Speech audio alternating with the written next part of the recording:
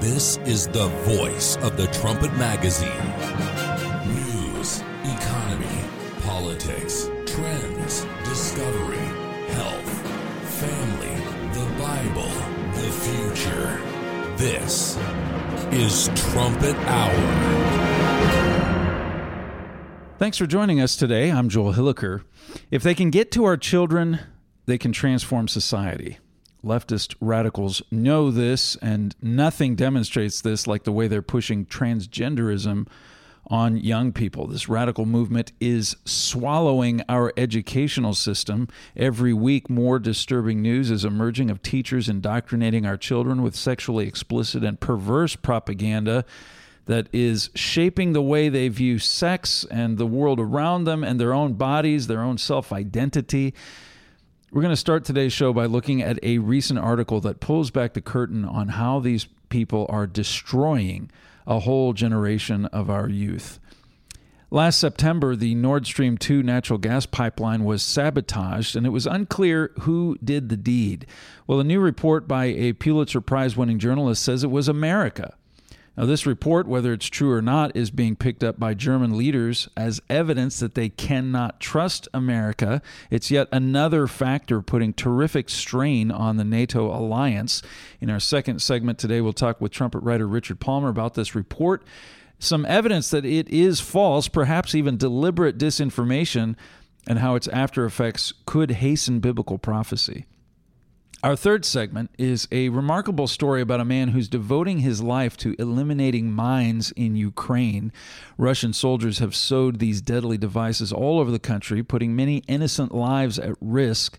We'll learn about how Ryan Hendrickson is risking his own life to remove these mines in an inspiring report from trumpet writer Jeremiah Jacques.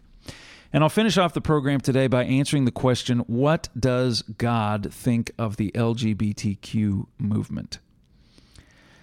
Let's start by talking about transgenderism in our schools. This is something every one of us must be aware of. We have to work to protect our children.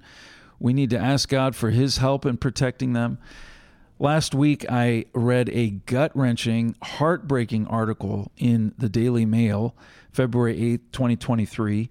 And this article showed just how evil what the transgender movement is doing to our children is. It's titled, What It's Like to Be a Pupil Today as Trans Hysteria Grips Schools. One 14-year-old girl speaks out. This girl attends a co-ed state secondary school in southeast England. She says 1 in 10 children in her grade identifies as trans or non-binary. 1 in 10. This was unheard of just a few years ago. It's spreading rapidly. These numbers are high, and they're going up dramatically all the time. And you can tell why when you see what's happening in these schools. Now, this article is talking about a school in Britain, but there's plenty to show that the same thing is happening in the United States. Let me just read some excerpts of this article to you. This girl says, 14 years old. She says, the other day I went to the school office to get a new copy of the timetable, the school schedule. The teacher I spoke to used they, them pronouns about me, asking another member of the staff, they have lost their timetable. Can they have a new one? She writes, he knows me really well, and it's clear that I'm a girl. I felt furious he didn't say she. But it's not just the odd teacher here or there. I am regularly asked if I am in the process of transitioning. She says there is a gender-neutral uniform policy at school, and lots of the girls wear trousers. Those of us that do are often asked if we are transgender, especially if we have short hair, as I do. The fact a girl likes playing video games or doesn't like feminine clothes or makeup is enough to be seen as potentially trans.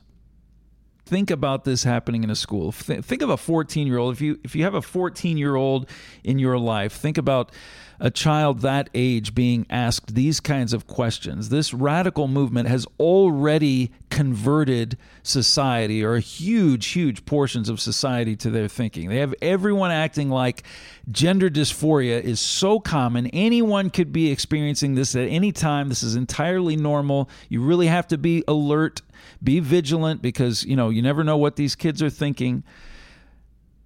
This article continues, when my mom complained about me being called they, the teacher apologized, but explained he was being cautious in case I was transitioning. He said the teachers are treading on eggshells, scared of being labeled transphobic. Transphobic, that's the term they throw at anyone who isn't fully supportive of everything this radical movement does.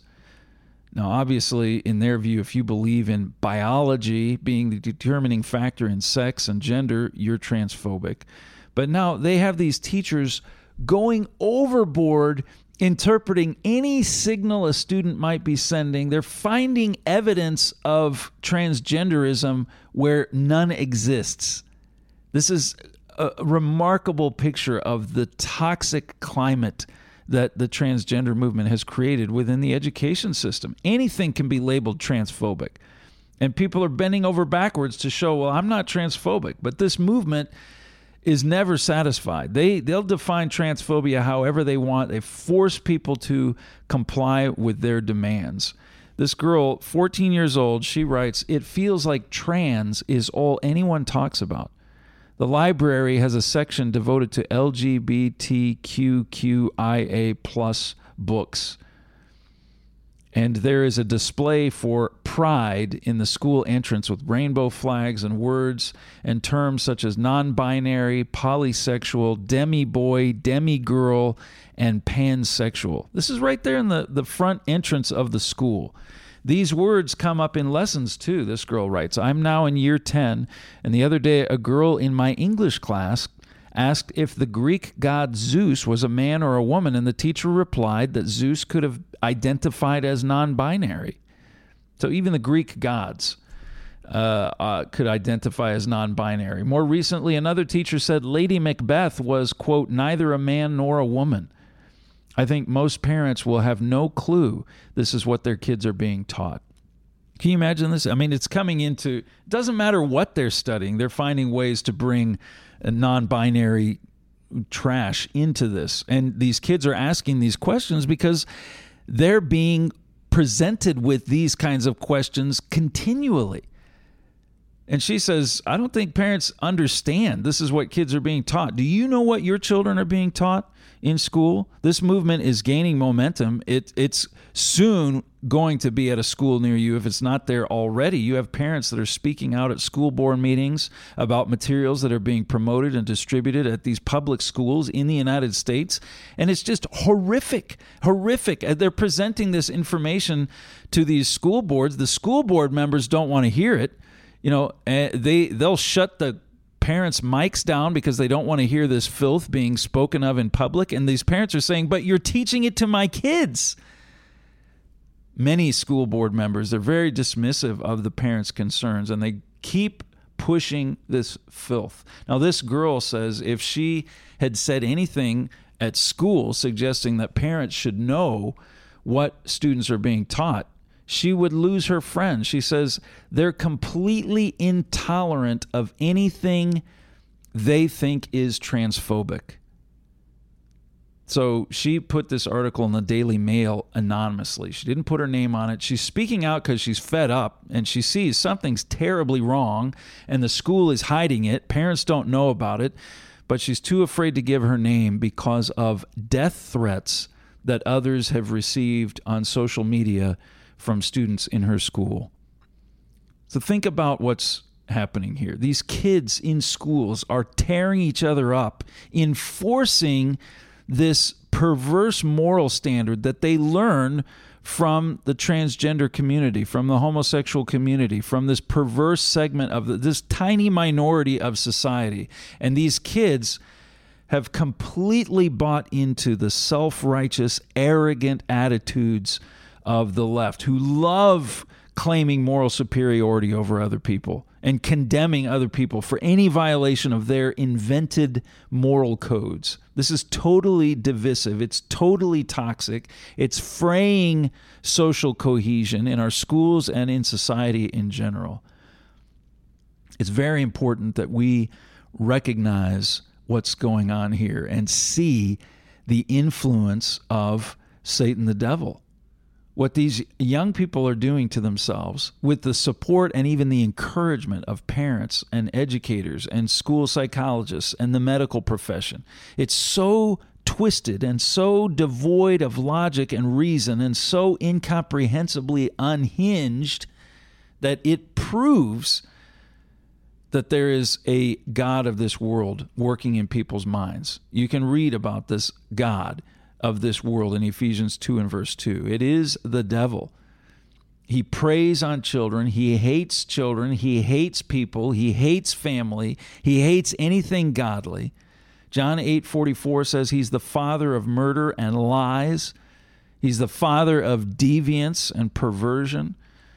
The Apostle Paul wrote in 2 Corinthians 2:11 that we better not be ignorant of his devices, or he is going to get an advantage over us. Now, the devil is an accuser. He's a divider. He plays up on the worst aspects of our human nature. He encourages self-righteousness and vanity and sanctimoniousness. He encourages people to devise their own standards of right and wrong. He loves seeing people enforcing those standards with religious zeal while they throw out what's actually right and wrong, the way God defines right and wrong. That's exactly what's happening here. This anti-family, anti-God movement is turning these young people into fanatics of a false religion. It's indoctrinating them with this propaganda, and it's turning them into shock troops and crusaders. This girl says these students are completely intolerant of anything they think is transphobic. That's a horrifying statement of what's happening with these young people. This girl talks about how teens are supporting transgenderism and even becoming transgender basically because they're giving into pressure. She says it feels as if they joined in because it meant that they were seen as cool. You get special treatment if you say you are trans or non-binary and suddenly become the center of attention when you, quote, come out. Now think about just how susceptible teenagers are to peer pressure. They're trying to figure things out. They want to feel included. They want respect. They want to be seen as cool. It's a perfect storm here, drawing these vulnerable young people into this nightmarish world of gender dysphoria, of trying to defy biology and go against everything that could actually help them live a happy, healthy, normal, productive life. And they're just going along with it. Over 40 years ago, Herbert W. Armstrong wrote this in his book, The Missing Dimension in Sex. Some would hush up the naked facts, but the welfare of our youth is at stake. The adolescents, drifting with the immorality tide, are speeding past their elders in the downward plunge. There is a trend. It is an immoral trend.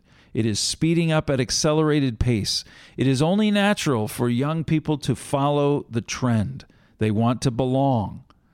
It's time to face the facts squarely. People are like sheep. They all follow the leader to the slaughter. But they don't know they're being led to the slaughter. They're just a little stupid. Yes, quite a little. But they still want to belong. It's natural to just go with the group. Now, he was talking 40 years ago, he was talking about things like premarital sex and some of the activities that young people were involved in at that time. But wow, how perfectly what he said, and just this expose of the way that human nature works on young minds in particular, applies to what's happening with the transgender movement today and our young people today. Again, you can see how the devil is feeding their desire for acceptance and to just go along, and he's playing them like a fiddle. And if parents are not vigilant, if their instruction at home isn't strong enough to counteract that, or if they've bought into the lie that, they need to support their child in these decisions, or if they're cowed by the school or the public officials telling them that if they don't embrace their child's desire to quote unquote transition, then their child will be taken from them, those parents are totally helpless to prevent this from happening to their own children. And those children are victimized by this perverse movement. Going on in this Daily Mail article, this girl writes, now out of 200 students in my grade at school, at least 20 say they're trans. Almost all are girls claiming to be boys or non-binary. Although there's one boy saying he's a girl, this really is largely about girls saying they are boys. The kids in my year don't say they're lesbian or gay because those words are thought to be an insult.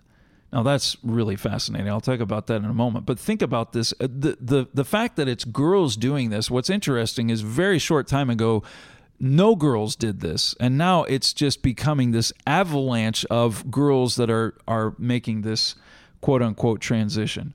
And for anyone to even suggest that there's a social contagion here, that there's peer pressure to do this, really brings down the approbation of the trans community against them. No, absolutely not. This is absolutely ingrained. This is instilled in their minds from birth.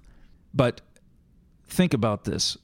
Now they're saying that lesbian or gay is an insult. This is how far down this bizarre road we've come. As I said, this movement will never be satisfied. You can never fully comply with their standards because their standards is always shifting to something more perverse. We'll talk about this in the last word today, but God calls homosexuality an abomination. But for this movement, lesbian, gay, these are the wrong terms because they're too fixed in the world of sex as a binary concept. You've got to acknowledge gender fluidity to be orthodox as far as they're concerned. This girl writes, there is a straight boy going out with a straight girl who says she is trans, so he now has to say that he's bisexual. It's often said by my schoolmates that trans girls are, quote, better girls than other girls. I find this insulting, but the teachers don't take any action even if they do hear conversations like this. What teachers are going to step into that minefield with the climate over these issues being what it is today? She says there is constant talk of transphobia and bigotry, and many of the students who say they are trans constantly talk about being victims, with anyone who isn't trans being the perpetrator. This is also deeply disturbing and very satanic, this constant talk of victimhood. People being told continually that they are not the source of their own problems. Whatever's wrong in your life, especially if you can claim status as some kind of persecuted minority, well, society is to blame. This entraps people in failure. It's the same thing on a even more perverse scale as what they're telling people of minorities in different colors, different races, that it's racism, it's society that is bringing you down because it's systemically racist. All of this kind of message guarantees that people will be unable to improve their own lives because they don't feel any responsibility to correct their own failings. They can just whine and cry about how mistreated they are. In far too many cases, they'll be given exactly what they want. So they don't need to improve their own lives. They just need to complain. Well, that is a terrible, terrible message to send to someone if you really want them to succeed in life. This girl writes, my friend Kelly, her name also was changed, was, quote, affirmed, accepted without question, she writes, as a boy in year 7. She has serious mental health issues and is regularly off school as she self-harms. She's taking time off of school to hurt herself. This is how messed up her thinking is. This girl writes, Kelly socially transitioned without any teacher challenging her. She has a new name, and now she can use the boys' changing rooms. this is criminal that you have students who need help with mental health issues who are being pushed in this direction. This is absolutely 100% going to destroy this girl. This is going to make her problems 1,000 times worse. And shame on these educators for sacrificing girls like her to this twisted ideology.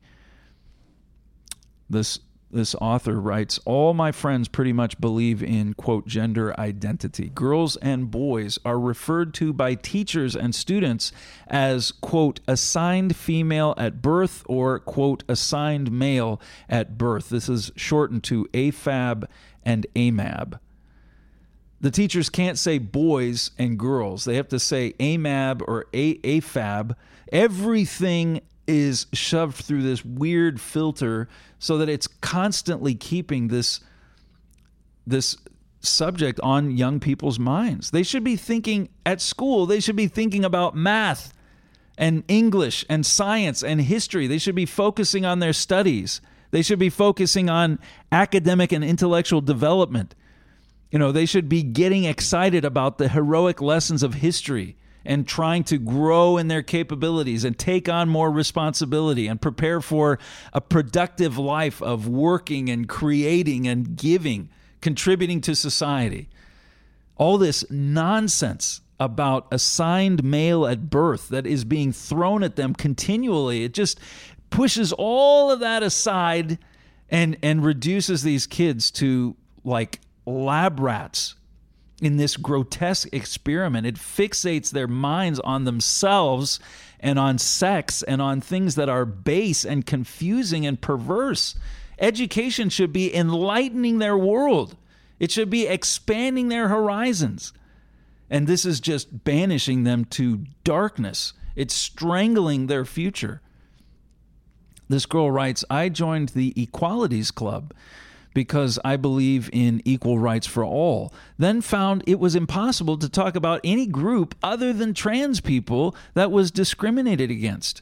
There's a rule against wearing badges in school, but some students wear trans flag and pronoun badges, and nobody tells them off. So supposedly this group is discriminated against. They're victimized continually in today's society. The reality is, we have rapidly reached the point where they are a privileged class. They get special treatment. They're a protected class. You cannot condemn them. You cannot censure what they're doing at all, or else you'll be accused of transphobia. Here's another amazing section in this article about the hatred that these students are being indoctrinated in. This girl writes, I was told off by a friend who said that not everyone with a cervix is a woman. I didn't want to disagree because I knew what would happen. I would be publicly humiliated. Until now, I've just gone along with most of it, but there are certain things I can't leave alone. For example, I really like J.K. Rowling. This is the famous British author of the Harry Potter books. But she was called a TERF, T-E-R-F, trans-exclusionary radical feminist, by a friend who said she was heartbroken to hear that J.K. was, quote, anti-trans. I asked in what way J.K. was transphobic, but this friend couldn't give me an answer. She just said, I hope all TERFs drop dead. I was shocked by her anger. She says, there have also been violent comments on social media toward, quote, transphobes, with students from the school threatening to strangle them. Now, I find this so stunning because if there is one thing that this movement brands itself as, it is loving. It's all about love. It's about inclusivity. It's about acceptance, just embracing everyone, no matter what. The truth is, it is exactly the opposite. If you don't think exactly the way they tell you to think, they will attack you mercilessly. This is not about love. It encourages violent hatred. It is not about inclusivity. It demands total conformity. It's not about acceptance. It's about coercion. It's about forced compliance. This is a satanic movement. And it's becoming clearer every day. We must be able to recognize the devil's influence. This is, in fact, powerful evidence of a truth that the Trumpet has talked a lot about over the course of our 33 years in print, that we are living in a time described in Revelation 12 when Satan and his demons are cast down to this earth. God kicked them out of heaven and confined them here. And he says there in Revelation 12, "Woe to the inhabitants of the earth, because the devil is come down unto you, having great wrath, because he knows that he has but a short time." What woe we suffer when you have teachers who won't use the words he or she. They won't talk about boys or girls to describe a student because they don't want to be called transphobic.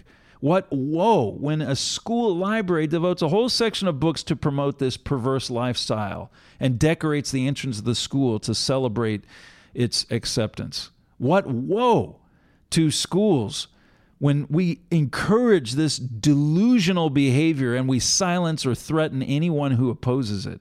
What woe when this is deliberately hidden from parents and parents are shut out of their children's lives.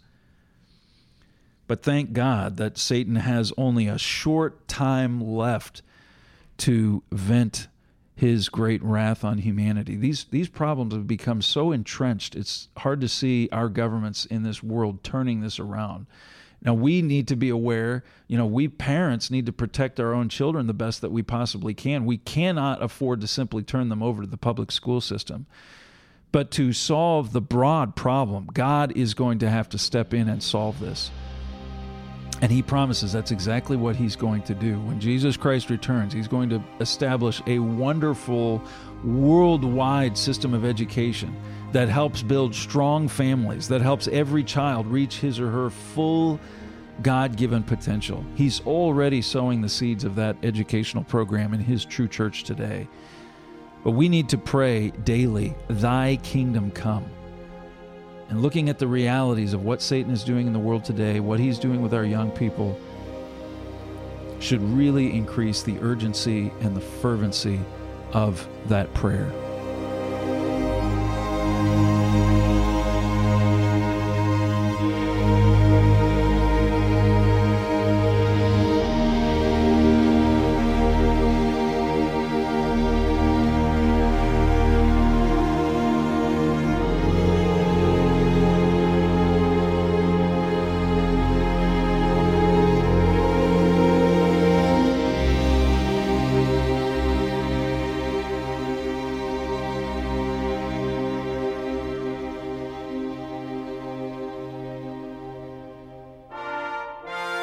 This is the voice of the Trumpet News Magazine.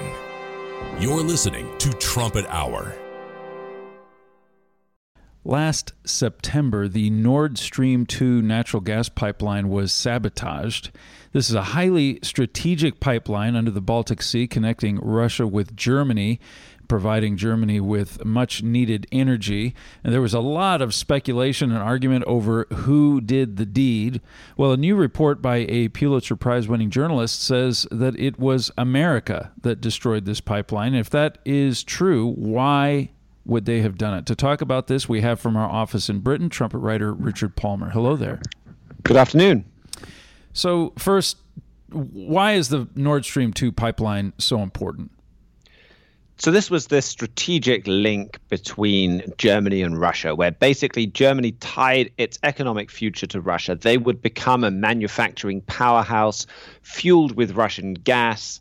They would potentially even become a downstream hub for other European countries powered by Russian gas. They would have a similar kind of ability to turn off the gas that Russia has, even to potentially bully countries into submission.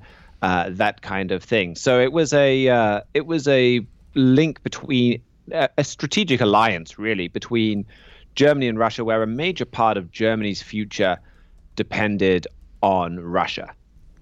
Okay, so when this pipeline was sabotaged back in September, it was unclear who did it. There was a lot of speculation, a lot of accusations flying around. Just remind us of the climate around the time that this occurred. Yeah, you had this explosion. At the time, the pipeline was shut down. Germany had put sanctions on Russia. They'd been reducing the amount of gas that they got through Nord Stream 1. So there's 4 literal pipelines in 2 different projects. So there's Nord Stream 1, which is 2 pipelines. You could call that Nord Stream 1A and B, and then there's Nord Stream 2. Nord Stream 2 was finished but never switched on because it was finished right around the time of the Ukraine war. Nord Stream 1 had been operational for years and was a key gas import for Germany. After the Russian invasion of Ukraine, Germany worked hard to try and wean itself off Russian gas and find alternative sources, but it was widely expected that they would probably have to rely on Nord Stream 1 again during the winter.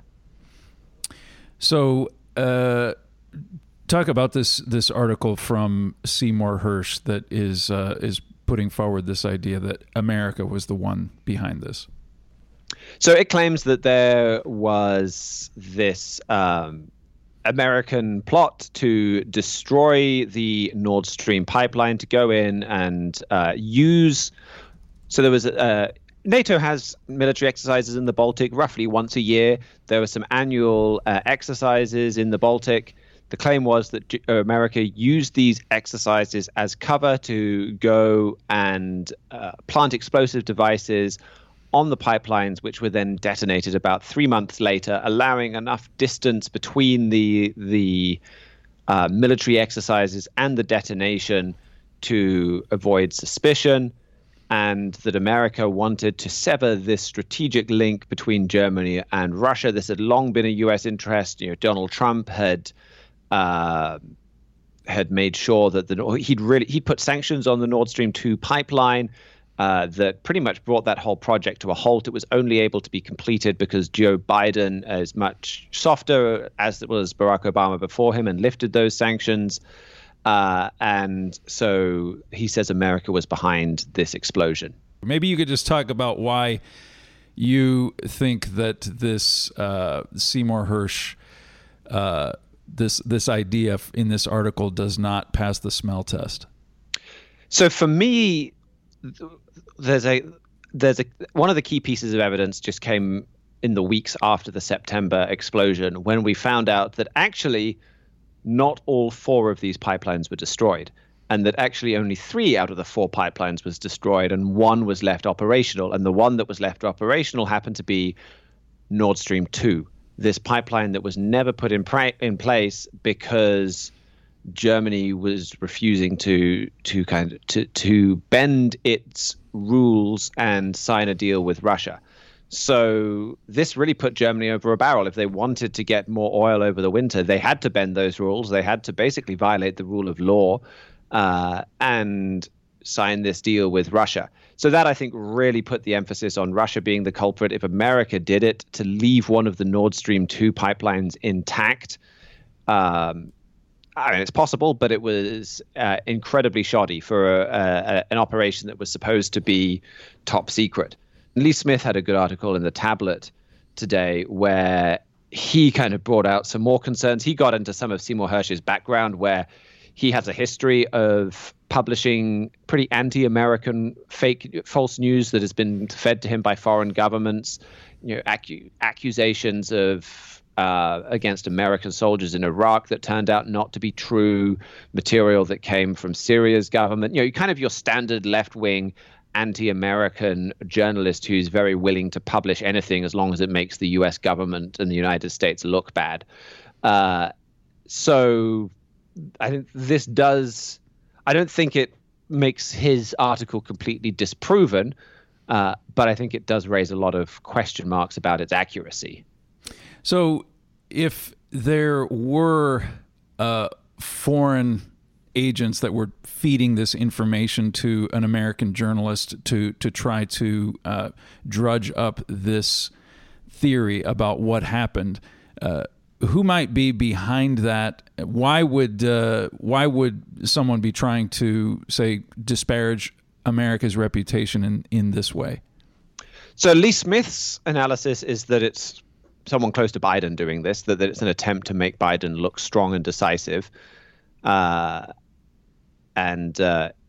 so, I think it's doing a lot of damage to America in an attempt to do that. you have, Russian disinformation has been blamed for so many things recently, but it's been blamed because Russia tells a lot of lies and have a long history of telling lies. Mm-hmm. And so there is the potential for that. And I think it gets to the main thing that I want to talk about today, really, which is, in some ways, it doesn't really matter whether I think Seymour Hersh is right or wrong. I think the most important thing to watch here is the reaction in Germany. And there's the potential here for this, if the belief that Germany or that the United States attacked a German pipeline becomes widespread within Germany or within major segments of Germany, we could be seeing a huge explosion in anti-Americanism or a revival of some of the trends in anti-Americanism that you saw in Germany and pretty much everywhere around the world during the Cold War.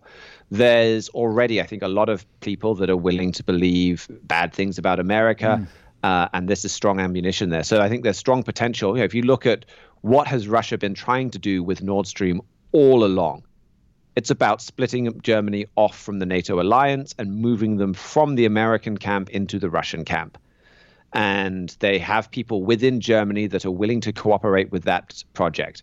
And this is a big part of the reason why Germany has been so soft on Ukraine, where they'll talk a talk, they'll talk about tanks. Turns out the tanks won't arrive for a long time, all of these kind of things, because there's people that are fundamentally want to break away from America. They want to fall to their way as their own power, and they see a relationship with Russia as the first step towards doing that. And so what Seymour Hersh's piece and this attack in general does is provide an opportunity to help make that happen. And to really make it widespread, this belief that America is the force for evil and that Germany needs to turn against them. So what evidence are you seeing in Germany of politicians using this information or similar information to attack this relationship with the United States? So the dynamic with this information is very similar to what it is in the United States, where it's widely circulated, but mainstream media will either put it down, say that they don't believe it, or not cover it at all. But most people have heard about it, especially in certain segments of the political spectrum. And it's the same in Germany. And what you're seeing now is you're seeing people within the Alternative for Deutschland on the right and Die Linke on the left, these two kind of fringe parties, coming together and really taking these accusations very seriously. So you had the co-chairman calling for an investigation, and he is saying, well, if America is responsible for this attack, that American troops must be kicked out of Germany. And I think there is a lot of potential for this to really resonate with Germans.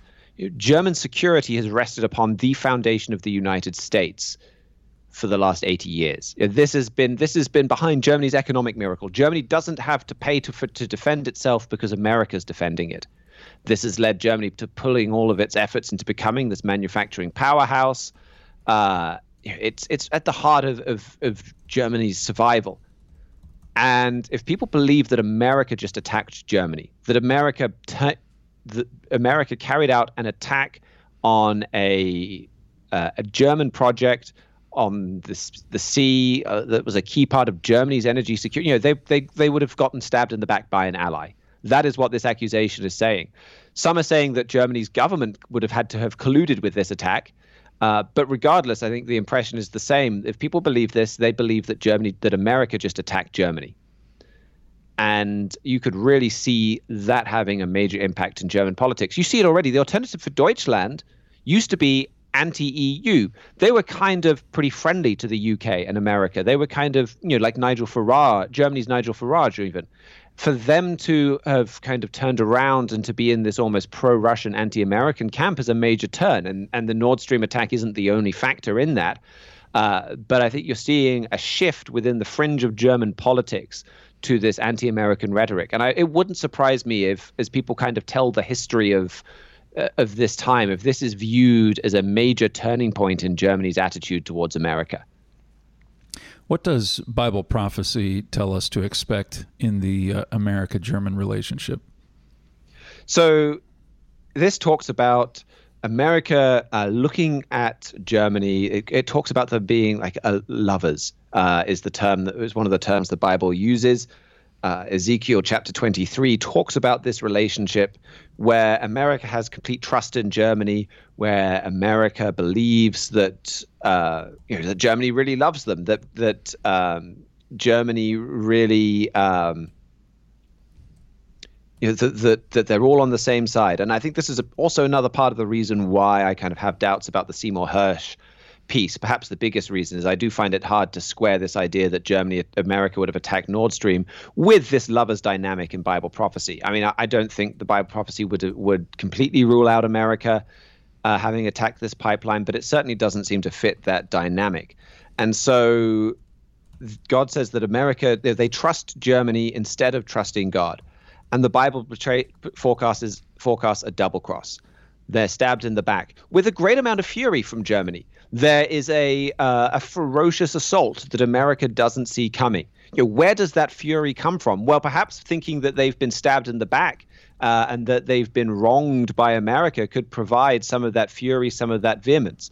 And we've talked about as well that Germany will work with Russia in order to do that. There are prophecies that talk about an economic alliance that includes Germany and Russia and China that work against the United States. And so I think that you can really see how this belief that Germany's been attacked could play strongly into the fulfillment of that prophecy. Definitely an important prophecy to keep our eyes on. We've been talking with trumpet writer Richard Palmer about this Sy Hersh article saying that it was America behind the sabotage of the Nord Stream 2 pipeline last September. He's working on an article about this. You can watch for that on thetrumpet.com. It should be up there today or tomorrow. We'll also put a link in our show notes to an article that he wrote back in 2018, the August 2018 Trumpet edition. Europe and America, they've lost that loving feeling that goes into more depth about this specific prophecy about what to expect in the transatlantic relationship. Thanks so much for your time, Mr. Palmer. Great to be here.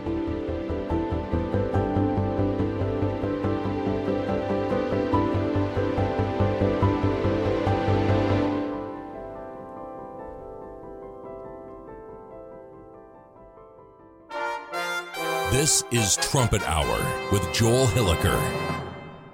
Would you be willing to risk dying to protect an innocent person?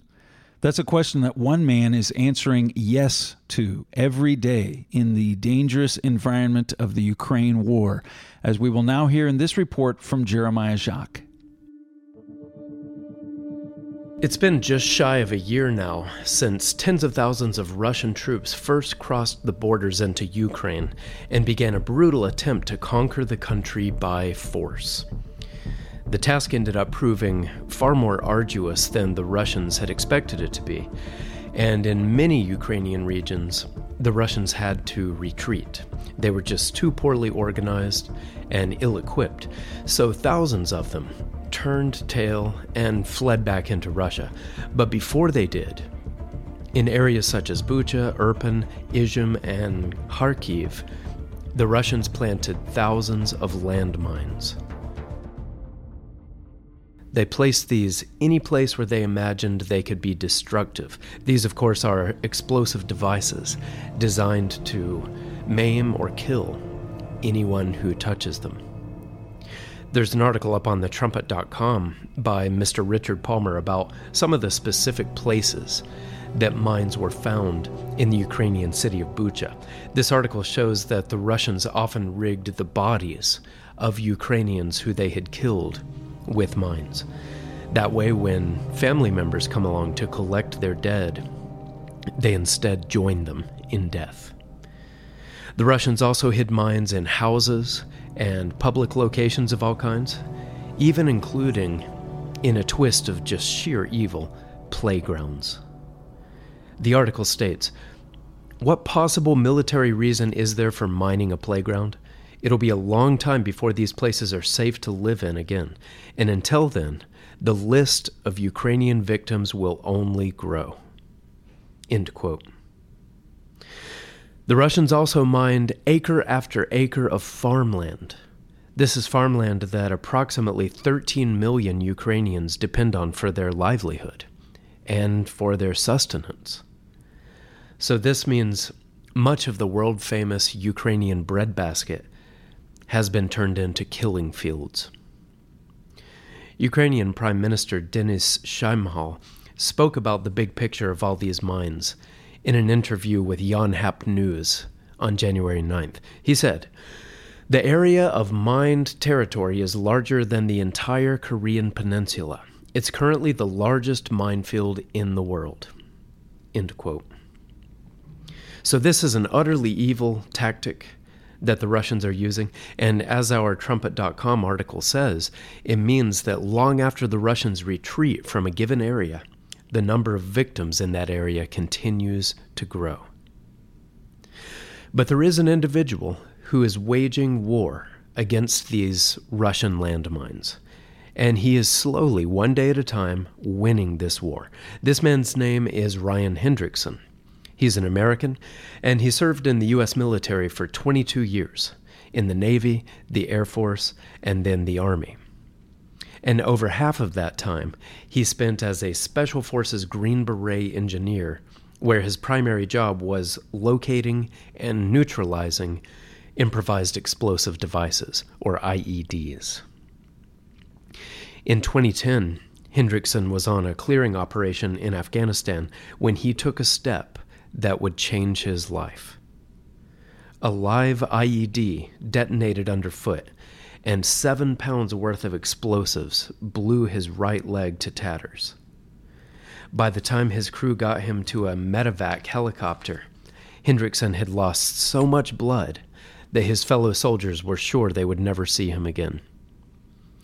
But the medical professionals were able to stabilize him and eventually get him home to the U.S., where surgeons gave him a 10 to 15% chance of salvaging use of his leg. Even a year or two earlier, this would have been 0%, but new methods had been developed that they hoped would accomplish the impossible. So Hendrickson underwent 28 surgeries. They were so numerous and painful that he often wished the shredded leg would have just been amputated. But his leg was eventually salvaged, though he describes it even after years of rehabilitation as meatloaf-looking. And after that, he spent months slowly learning to walk again.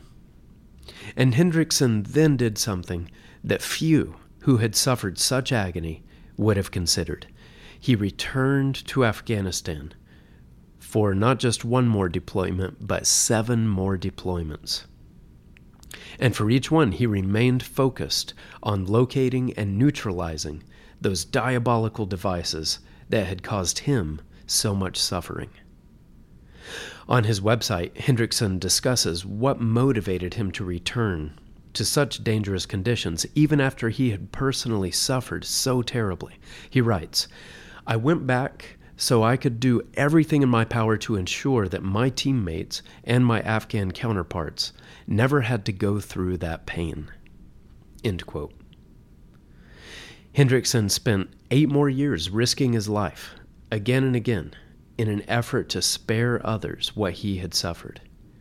And he kept on learning more about the intricacies of how to neutralize those perverse weapons. He wrote, "I learned from the best. The Taliban, ISIS, and Al-Qaeda are masters at using explosives to target, injure, and kill Americans. I spent 8 deployments finding and destroying IEDs. My schoolhouse was Afghanistan." End quote. Hendrickson was given several notable awards for his exemplary service, including 4 Bronze Stars, the Silver Star, a Purple Heart, and an Army Commendation Medal with Valor, and also the Frederick Award. And then in January of 2020, as a Green Beret ranked E7, he retired from the Army. But then about 2 years later, when Russia waged that full-scale war on Ukraine, Hendrickson felt that he needed to help the victims. So he quit his job as a government contractor, and he arrived in Ukraine in mid-March of 2022. And here's what he writes on his website. From Bucha, Irpin, Kharkiv, Severodonetsk, and other dangerous locations, I saw a cruel reality of war, injuring and killing civilians daily. And then he says that a huge part of that injuring and killing was from landmines and booby traps. In many cases, even though the Ukrainians know that their land is riddled with mines, circumstances compel them to walk out into the danger. Hendrickson writes, Ukrainians have been driven by desperation to enter known minefields to fish, gather food, or collect firewood, only to be injured or killed by mines. Farmers working their fields hit landmines in their tractors as they cultivate the ground, and ranchers as they're grazing their livestock. And then he continues a little further down. I knew I had so much experience from my time in Afghanistan with a mine detector, and I felt like I could be helping these innocent people who were stuck in the middle of the war. And so that's what Hendrickson has spent several of the last 10 or 11 months doing. He organizes missions with Ukrainian volunteers, and they travel to heavily mined areas, and the process, though insanely high risk, is relatively straightforward. Sometimes local farmers or other civilians will tell them where unexploded ordnance has been spotted. Or in other cases, Hendrickson's team may just begin sweeping with metal detectors and wait to hear the beeps. Once one mine has been located, the task gets easier. Hendrickson writes, they usually run them in patterns for the best effects, whether linear or horizontal patterns. Once you find that one, then it's game on. You follow the lines until you run out. Then you move on to the next one. End quote. So after a given field or other location has been cleared, Hendrickson's team conducts a controlled detonation. And then the Ukrainians in that area can start to rebuild their lives again, without having to live in fear of their next step. And Hendrickson can then proceed on to the next potential killing field, then the next, and then the next. He told The Trumpet on January 16th that he has so far found and dismantled 450 mines. The best estimates say it could take up to 10 years to fully demine Ukraine, so the scale of the task is immense. But Hendrickson is not daunted or discouraged. It's incredibly dangerous and high-stakes work, but he has the expertise that came at a huge cost to him, and he is determined to use it now to fight back against Russia's evil. In a recent interview with K2 News, he said, if I can save anyone that pain and the life-changing events from stepping on an explosive device, if I can save anyone, especially a child, then it's all worth it for me. Ryan Hendrickson's willingness to risk it all for others, in the best traditions of the human spirit, brings to mind the words of the Savior of mankind. Greater love has no man than this, that a man lay down his life for his friends.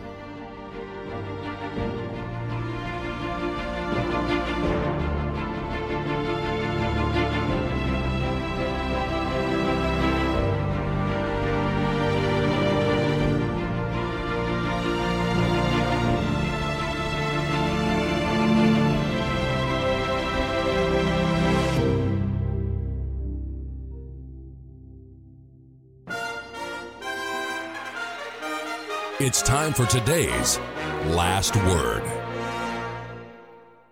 What does God think of LGBTQ, lesbian, gay, bisexual, transgender, and questioning or queer? Some say he supports them. After all, didn't Jesus Christ teach that you should love everyone? Others say God condemns them. It's a volatile subject, but as Christians, we really should be concerned with what God says, and yet there's actually a lot of disagreement over what the Bible says on this subject. Consider two scriptures in the Old Testament book of Leviticus. Chapter 18, verse 22 says, "You shall not lie with mankind as with womankind. It is abomination." Chapter 20, verse 13 says, "If a man also lie with mankind as he lies with a woman, both of them have committed an abomination. Some say these verses are a product of an ancient culture. They don't reflect God's thinking. One pro-homosexual religious website explains that for modern Christians to consider these verses, quote, criteria for ethical and moral decision-making would be naive at best, heresy at worst. The priests used the tools of knowledge at their disposal, just as we are required to use the tools of knowledge available to us. Today, we can benefit from thousands of years of learning. Now, do you believe that it can be heresy to follow Scripture or to believe that the Bible, even the Old Testament, actually reflects God's thinking? Can the Bible be trusted or not? Is it God's word or not? Those who apologize for homosexuality, they abound with statements that mitigate the authority of Scripture. Every biblical statement against homosexuality is passed off as being mistranslated or misunderstood or no longer relevant. For example, the Apostle Paul's condemnations of homosexuality in Romans 1, verses 24 to 28, 1 Corinthians 6, 9 and 10, 1 Timothy 1, verses 9 and 10. These are all dismissed as being unclear or mere statements of personal preference. The question is, why go to the trouble to explain away all these passages of Scripture if your intent is just to believe what you want to believe, no matter what the Bible says? As further proof, quote unquote, that God permits homosexuality, these scholars note that Jesus Christ never personally condemned it, but they overlook his statement in Matthew 4 and verse 4 that we should live by every word of God. Jesus said, "Have you not read that he which made them at the beginning made them male and female, and said, for this cause shall a man leave father and mother, and shall cleave to his wife, and they twain shall be one flesh"? So Jesus is taking us right back to the beginning, to the creation of human beings. God made a male and a female, and he joined them in marriage. He created the pattern for all mankind to follow. But the way that society today thinks about sex and gender, God's decision to create two sexes was arbitrary. It didn't serve any real purpose. Now, God gave the seventh commandment to protect marriage and family. That says, you shall not commit adultery. And there are several related laws that amplify this commandment in defining sexual morality. Those verses in Leviticus that we read provide God's view on homosexuality. God also gave specific prohibitions against lustful thinking, against premarital sex, cross-dressing, rape, all forms of incest, bestiality. These are not new acts. People have been doing these things for millennia, but God is clear. He wants the sexual relationship which he designed to be shared only between husband and wife. Now, there are reasons God's word warns against these practices. What happens if a person breaks these laws? Well, they deprive themselves of blessings that God wants to give them. Studies show that depression and suicide are many times higher among the LGBTQ population than in the general populace, and people want to blame an intolerant society. But the fact is, society is growing very tolerant, even encouraging of that behavior, and those numbers aren't changing. God doesn't want his creation to suffer. He wants us to be blessed, happy, and healthy. 3 John 2 says, "Beloved, I wish above all things that you may prosper and be in health, even as your soul prospers." So what does God think when people turn their backs on the blessings he wants to give? As a loving father, he pleads with people to change, to turn to obeying him. In Matthew 4:17, Christ said, "Repent, for the kingdom of heaven is at hand." Now, repent of what? Well, God wants all of us to repent of sin. Sin is the breaking of God's laws. Repentance means change to the way so that we can be blessed in this life and ultimately in his kingdom. 1 Timothy 2:4 says, "God will have all men to be saved and to come unto the knowledge of the truth." So what does God think of LGBTQ? He wants them to come to the knowledge of His truth.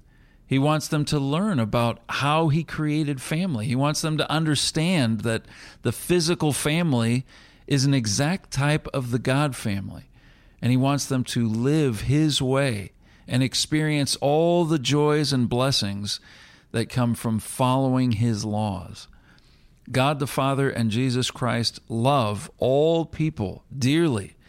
That's why Jesus Christ died for the sins of mankind.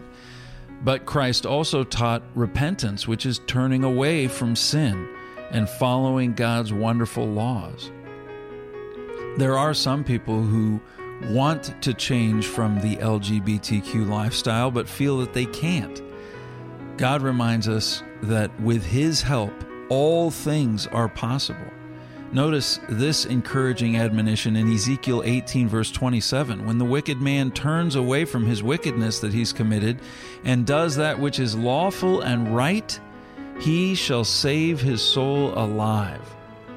All sin can be conquered with God's help. If you want more understanding on this vital subject, request our free books, The Missing Dimension in Sex and Redefining Family.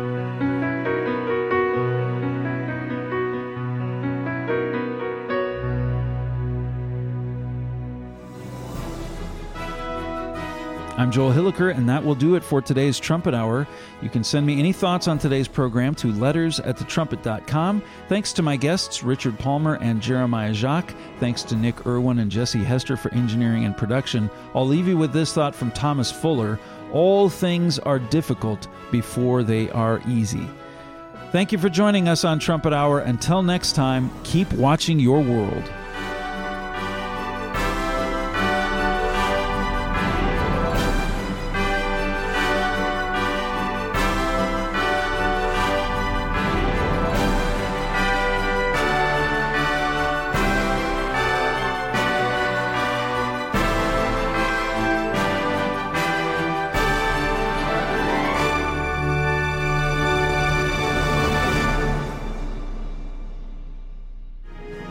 Listening to Trumpet Hour on Trumpet Radio, 101.3 KPCG, and online at kpcg.fm. Understand your world.